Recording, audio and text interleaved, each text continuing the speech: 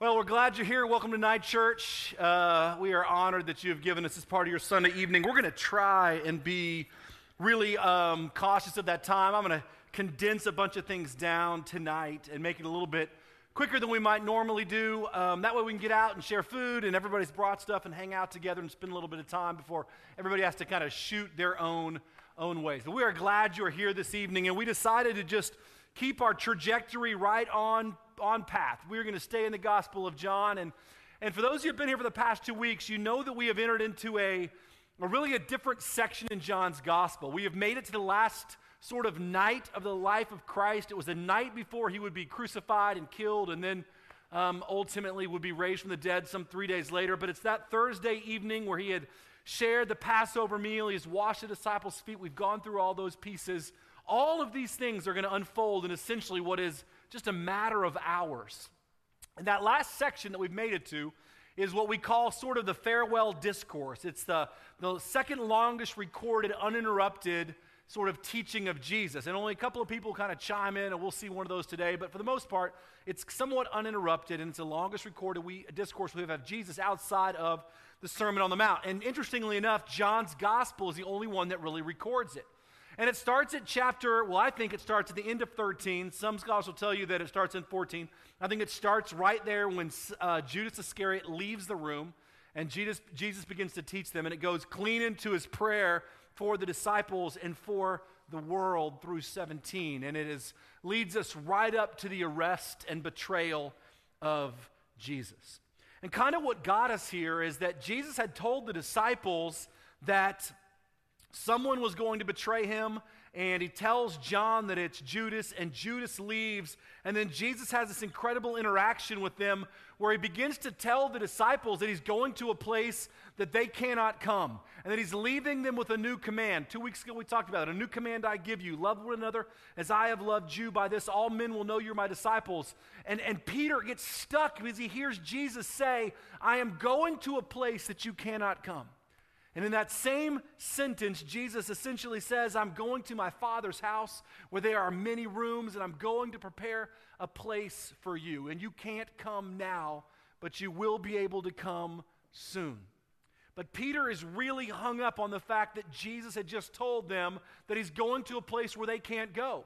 Now remember, these men had given up their lives for Jesus, right? They had left their careers and their families and all those things in fishing boats and tax collector booths, and they followed Jesus throughout the Judean countryside, through Samaria. They've put their hands on outcasts religiously and socially. They've engaged with the people that Jesus was engaged with. They've been threatened to be killed. Some have even been threatened to be stoned. They were all facing death for hanging out with Jesus. And now Jesus has just told them that he's going to a place that none of them can go. Instead of listening to the details of what Jesus is saying and what he said to them in the past few days, Peter gets hung up and he's like, you can't leave. I will go with you, right? We remember this interaction where he says, Jesus, I will lay down my life for you. In that moment, Jesus shows Peter the truth of why he has to return to the Father and conquer sin and death. And he says, will you really, Peter, lay down your life for me? Before the rooster crows this morning, you will disown me 3 times, right? So we have that powerful interaction. We really looked at that the last 2 weeks, and Jesus says to them, I'm going, and you cannot come, but you soon will come. And then last week, Brandon kind of talked about how Jesus spoke directly into their troubled hearts, and he says, do not let your hearts be troubled, right?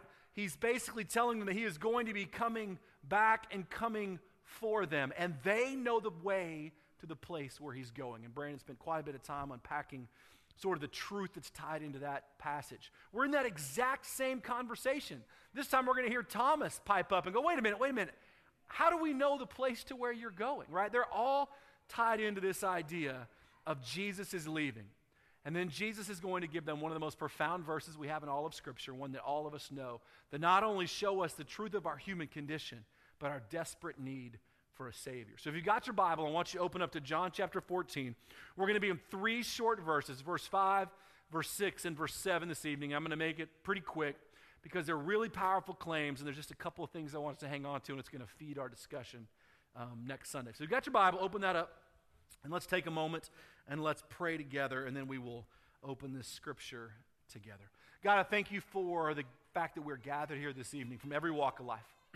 I thank you that we are here from different places and perspectives, all brought together with one common unifying factor, and that is you. God, you have united us all through the person of Jesus Christ. The picture of the church is people gather together from every walk of life and every place because we are brought together for our common love and desire to worship Jesus, our Savior. Lord, we thank you that the church is that picture. And we thank you, God, that what we're experiencing in Jesus' comments about going to the Father to conquer death, to come and save us all, is truth for our hearts. That it reveals our deep need for our Savior and our desperate sinful condition.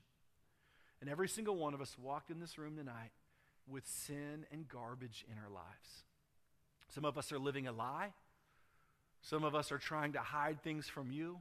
Some of us are living in mediocrity. Some of us are disappointed with our life. We're not content. Some of us are afraid. Some of us have anxiety. Some of us are full of fear. Some of us are going through the motions, living passionless lives. Some of us are on the brink of broken marriages. Some of us are on the brink of just being broken. Some of us, Lord, are barely holding these things together. Well, the truth is we all have these things. And God, you are a God who sets us free. And so, Lord, I pray that what we'll see in this text this evening is that all of our human condition is tied to one desperate need for you. We just need you, Jesus. So speak to our hearts tonight.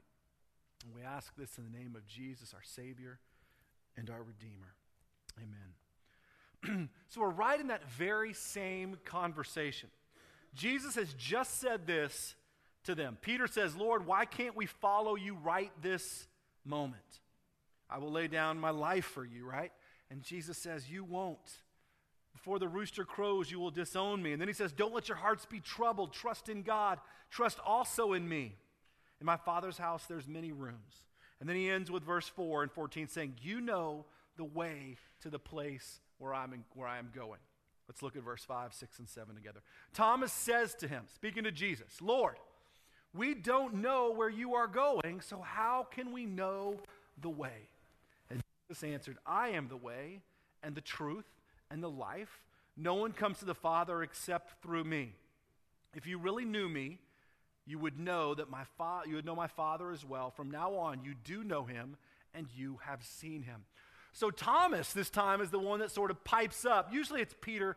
He kind of shoots his mouth off and speaks for the group often, and I really, really love Peter. But this time, Thomas kind of steps in. He's like, look, Peter, let me handle this. I don't think he's hearing you right. And he pipes in, he says, you just told us that we know the place to where you're going, but you haven't told us where you're going, so how do we know the way? Which from a purely human kind of worldly standpoint is actually somewhat true if it weren't for the fact that Jesus had already told them exactly where he was going. About 30 seconds earlier and about 5 verses earlier, he said, I am returning to my Father, right? And I'm going to prepare a place for you. So he had essentially told them he was returning to the Father to prepare a place for them where there are many, many rooms. And he says, you know the way to the place that I'm going. And Thomas, like Peter, misses some of the bigger context because they're all hung up on the idea that Jesus is leaving. And you got to imagine what these guys have walked through, right? They've walked through just the most incredible scenarios, the highs of highs and the lows of lows. They all know that being in Jerusalem at this moment most likely means their death. They know how much the Jewish people and leaders and influencers and Pharisees want Jesus dead. They try and even persuade Jesus not to go back to Jerusalem, but he does. They all know that being there is most likely going to end up costing them their lives. After all, they've already almost all been stoned, right? And they can't get a handle on the fact that Jesus says he's leaving. And so Thomas says, I don't think you get it, Lord. Like, you tell us we know the way, but you won't tell us where you're going. And so when you leave, what are we supposed to do?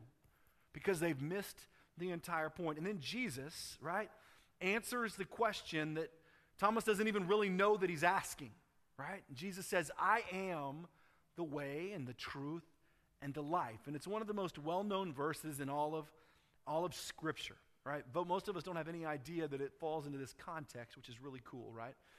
But this is one of the most well-known verses in all of Scripture. I am the way, and I am the truth, and I am the life. No one comes to the Father, because that's where he told him he was going, except through me. Now, Jesus is actually answering a question that Thomas doesn't know he's asking, and it's a question that plagues all of humanity. And essentially that question is this: how do we get out of this world, or how do we get to heaven?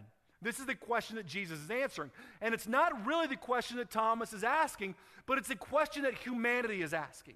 So Thomas is saying, how do we actually leave this place and find out wherever it is that you're going, because we're wrapped up in the physical. And Jesus says, you're wrapped up in the physical, but what I'm going to tell you is so much more important.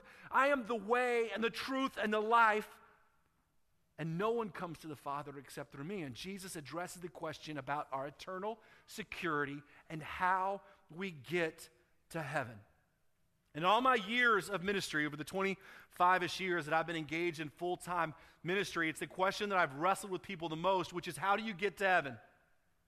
Because under all of the things that we do, the moral sort of chases that we have, and relational and going to church and trying to find the right church, all these pieces, for most of us it boils down to this idea of, right? If we're just looking at it from the pure question, is there something more to this life? Is there something more to this life here on earth? And is there a promise of something more to come?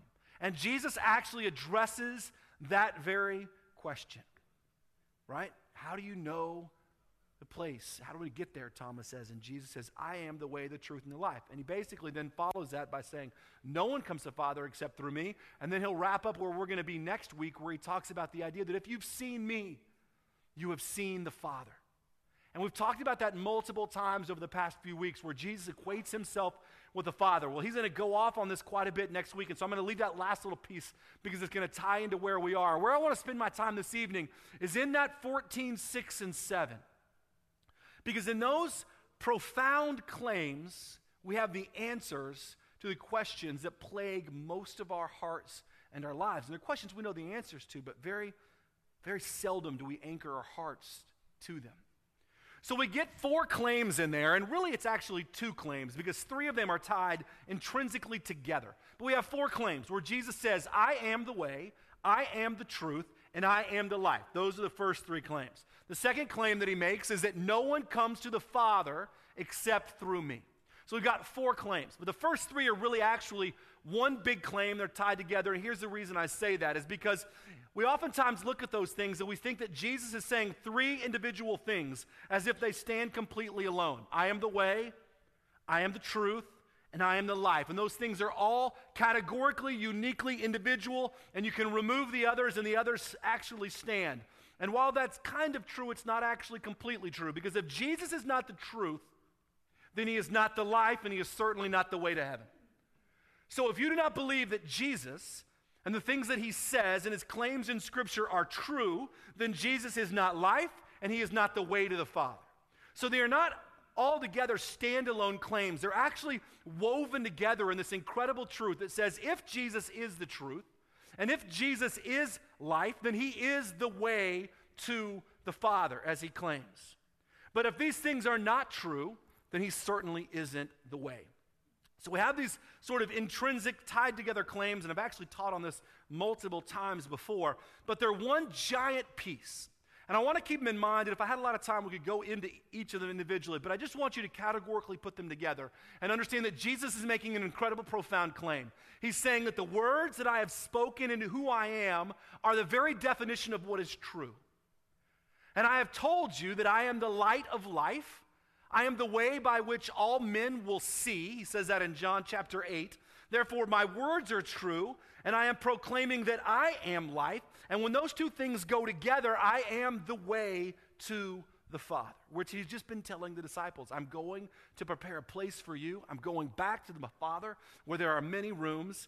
You know the way that how to get there.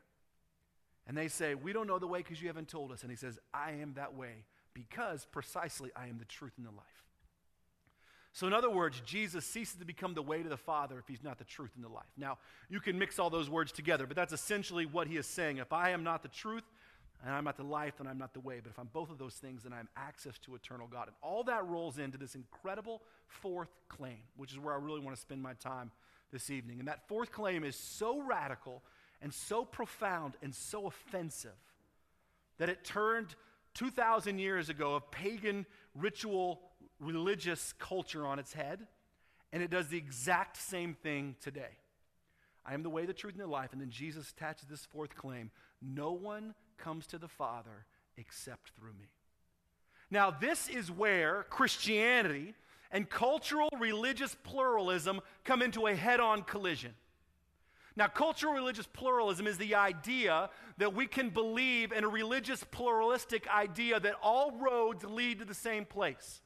So if you're a pluralist, a religious pluralist, you believe that all these distinct things, religions, lead to the same place. And we are tied together by some great humanistic code of morals that if we just do the best at each of these things, whatever they are, that all of those roads essentially lead to the same God. If you're a great Muslim, it leads you to the same God that if you're a great Jew, or if you're a great Hindu, even though they believe in 13 million gods, it leads to the exact same place as if you were a good Christian or a good Mormon or a good whatever, because the reality is that we are united together by pluralistic humanity and not necessarily the claims of any one individual religion.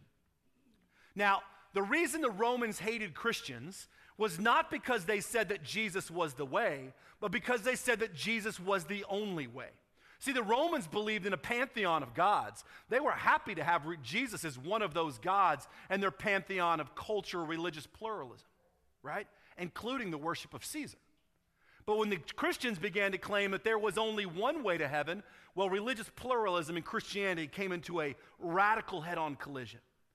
And if you look around, even in our culture today, you will see that our culture promotes a religious pluralism that says, if you believe what you believe and I believe what I believe, I essentially say we're all going to end up in the same place. So you do you and be true to that. And I'll do me and be true to that. And our religious roads will lead us to the same place. Here's the problem. You cannot follow Jesus and believe that. Now, you can follow Jesus and claim to believe that, but you're not really following Jesus. You're actually omitting the teaching of Christ and creating your own version of God that is not Jesus. So you can't claim to follow Jesus and be a religious pluralist. And here's why. Because you're doing away with the very teaching of Jesus, therefore making him not the truth. And if he's not the truth and not the life, then he's not the way. So if you pick and choose the things that you like Jesus to say, but take the uncomfortable ones and the things you don't want him to say and put those to the side, you are taking away the very truth nature of Jesus, because he's a liar if these claims that he makes aren't true. And if Jesus isn't the truth, then he's not the way. So you cannot claim to follow the Jesus of Scripture and be a religious pluralist, because Jesus himself right here in John 14:7 says, there is no other way to the Father except through me, which is the very definitions of not all roads go to heaven. If the Father, right, in heaven, God is the access of eternal life. The only access that we have, is through Jesus. Jesus says, I am the way, the truth, and the life. No one comes to the Father except through me. So when he looks at the disciples and he says, you know the way to the place that I'm going. And he had just told them he was going to return to the Father. You know the way to the place. And Thomas is hung up and Peter's hung up on the idea of geography. And Jesus says, I'm the way to the place that your heart really longs for. All of us are at a condition where we have been separated and isolated from God because of our sin.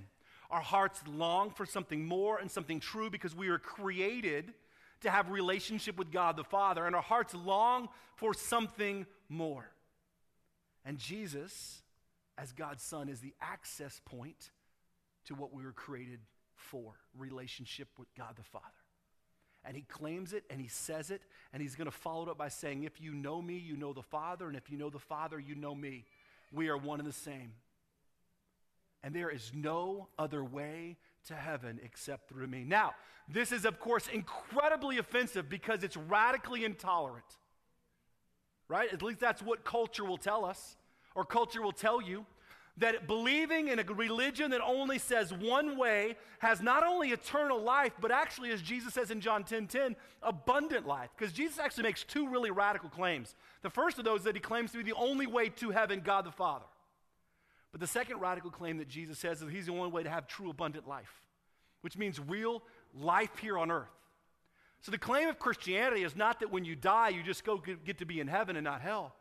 The claim of Christianity, which is so radical, is that life begins right in this breath. The true abundant life begins now. And that, of course, is seen as radically intolerant, because to tell anyone else they're going to not go to heaven or go to hell, of course, is radically offensive. But the truth is, that's not really what you're telling anyone. No one's telling anybody that. We're just simply saying Jesus says himself in his own claims that he's the only way to abundant life and to eternal life. You're not actually making anything up. You're not really being intolerant. You're just simply replying and saying and repeating what Jesus claimed. And as Mark 13:13 says, all men, Jesus is saying to his disciples, will hate you because of me. The reality is that it's not a pretty message, because it reveals the condition of every sinful human heart, that we are in desperate and dying need for a Savior, and that Jesus was not some wandering moral teacher that wandered around the countryside saying, hey, make sure you love those that are last, and the first shall be this, and all those kind of topsy-turvy, upside-down sayings that we all love about Christ, but that Christ actually said that he and God are the same, and the only way to the Father is through him. And to ignore those teachings is actually to ignore Christ, and therefore you don't truly follow Jesus. We do not get to pick the things that we like that Jesus says and hold on to those, and take the ones that we don't know what to do with and put them over here and decide we're going to follow and serve this God. This is not God. God in his entirety is made up of all the things that we'll never know, but every single statement he makes in Scripture. And every single statement that falls from the lips of Christ. And right here in this moment, Jesus says, I am the way, the truth, and the life, and no one comes to the Father except through me. Which takes religious pluralism and cultural pluralism and flips it on its head and says, there actually is only one way to eternal life. Now, here's the other side of this coin, which is really important, what I want you to hear me about. If you believe this, if I believe this, that if I believe these claims that Jesus makes are true, that what he's saying here in John 14:6 is actually true, right? If I believe that, if I believe that he is the only way to heaven, then I have a responsibility to actually tell the world that truth. Because if I believe that Jesus is the only way to eternal life, the only way to God the Father, just as he says, then that means that without Christ, the entire world is destined for destruction. There's no other way around it. Yet I know the truth. I know that it's Jesus. And that if I am more convinced or concerned about social awkwardness or the intolerance that the world will proclaim to me than I am about telling people about Jesus, then I am guilty of sinning against my neighbor. Because if I'm more afraid of social awkwardness, or I'm more afraid of being labeled as intolerant as I am about telling people that they are dying without Jesus, who am I? You know, there's a viral video that went around years ago, and I'll show you a piece of it that's really fascinating. And most of you have seen this, but it's worth seeing again. It was about Penn Jillette, who was part of the Penn and Teller Illusion duo, right? They had a big act in Vegas and all over. I've actually seen them, believe it or not. And he's an atheist, well-known atheist, very articulate guy, smart guy, but well-known atheist. And he tells a story about how after his show one time, somebody came up to him, a very sane, very kind, very normal guy, and he brought him a Bible. It was a Gideon's version of the New Testament that has Psalms in there, and he kind of goes through this whole story and talks about how Psalms is a part of the New Testament, which of course it's not, but he says it was all part of this thing. It was a little Gideon's Bible, and the guy brought it to him, and he says, hey man, I love the show, I'm so impressed with you guys, and Penn talks about how complimentary this gentleman was, and he said, I brought you this Bible, and I wrote in it. And I want you to have it. And Penn talks about how incredibly sane and kind and normal this guy was, and how he respected people that proselytized, and the word there just simply means that wanted to make disciples of people, of their religion. So if I'm a Christian, I'm telling you about Jesus, I'm proselytizing. And he says, I have this much respect for people that do this because, well, I'll let you take a look at it and we'll talk about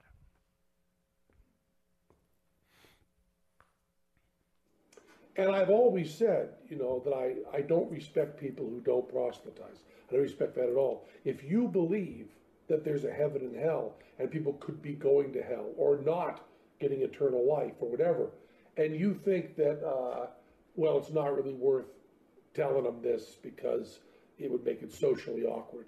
And atheists who think that people shouldn't proselytize, just leave me alone, keep your religion to yourself.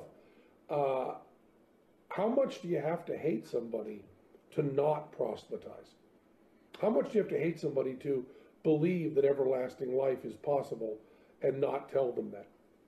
I mean, if I believed beyond a shadow of a doubt that a truck was coming at you and you didn't believe it, that truck was bearing down on you, there's a certain point where I tackle you. And this is more important than that. And I've always thought that, and I've written about that, and I've thought of it conceptually. It's a picture of a much bigger video, but here's essentially what he's saying, right? He's saying, I had so much respect for this gentleman to at least bring me this. And Penn is still a very well-known atheist. None of this changed his mind about the existence of God. But essentially what he says is, how much do you have to hate somebody to believe that eternal life could be theirs? That there is a heaven and there is a hell, and you believe beyond a shadow of a doubt that the truth that you have and you know leads to heaven. How much do you actually have to hate somebody to not want to tell them? And that if you are more convinced and concerned with the social awkwardness or being labeled as intolerant, how selfish is that life? And what's really powerful, of course, about that video is that it's just really true. I mean, we live in such a me-driven religious culture that we'd rather dodge the social awkwardness or the labels of intolerance than actually tell the world the words that Jesus himself said. So what are you really being labeled as? You're being labeled as someone that just says what Jesus has already said. You're not making these things up. Jesus right here says, I am the way, the truth, and the life. No one comes to the Father except through me.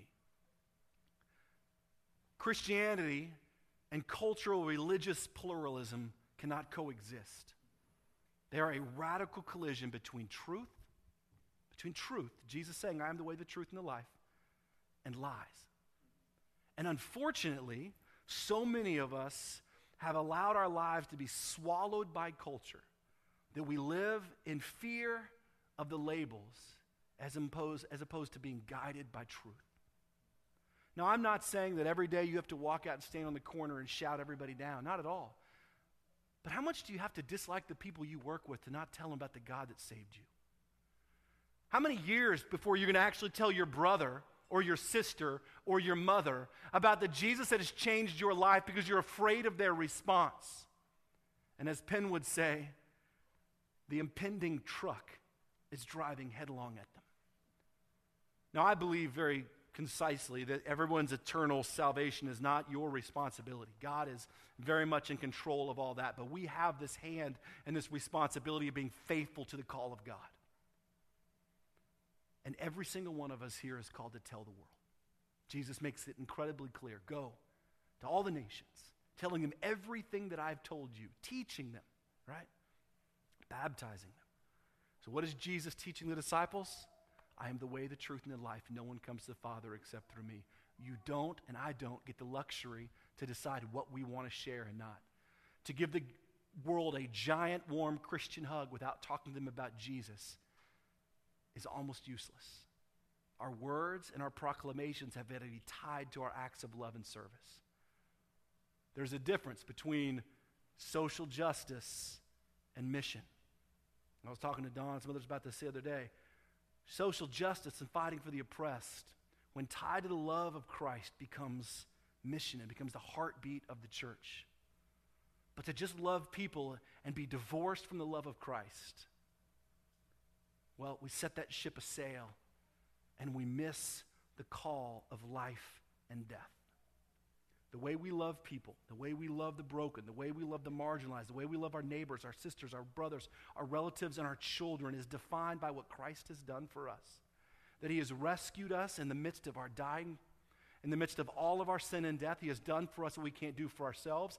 And he has told us and given us this incredible message and called us to be ambassadors of his to the entire world, that he is the way and the truth and the life, and there is no access to eternal God or abundant life on earth if it doesn't go through Jesus.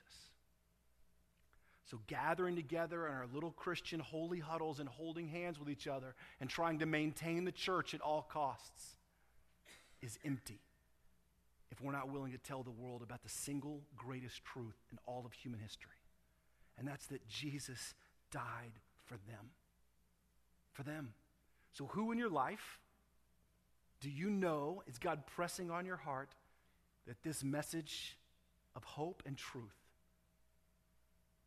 who is that person that God is calling you to press that into? And as we close our time in worship, I want you to think about that. Do I believe this for myself, and do I believe it enough to actually tell those people that God has placed right in my sphere of influence the greatest message that's ever told? Let's pray together. Lord, we thank you for the opportunity just to reiterate what most of us already know, and it's uncomfortable to hear at times. It's really hard to hear at times because we don't want to offend, and we all are afraid we're going to push somebody away, but the truth is, in your economy, that doesn't work that way. You tell us, even as we look at this in John 6:44, God, you tell us that only you draw people unto yourself, which means we won't lead anyone to Christ, and we won't push anyone away from Christ. You do all the work, but yet you use us. And you desire to use broken humanity to do the greatest things ever. And our responsibility comes in obedience, and our responsibility comes in grace, and our responsibility comes to do what you call us to do. And so, Father, I pray the burden that we have on our hearts for people is driven by the love that you have for us. And so, Lord, if we believe this to be true, then let us want to tell the world.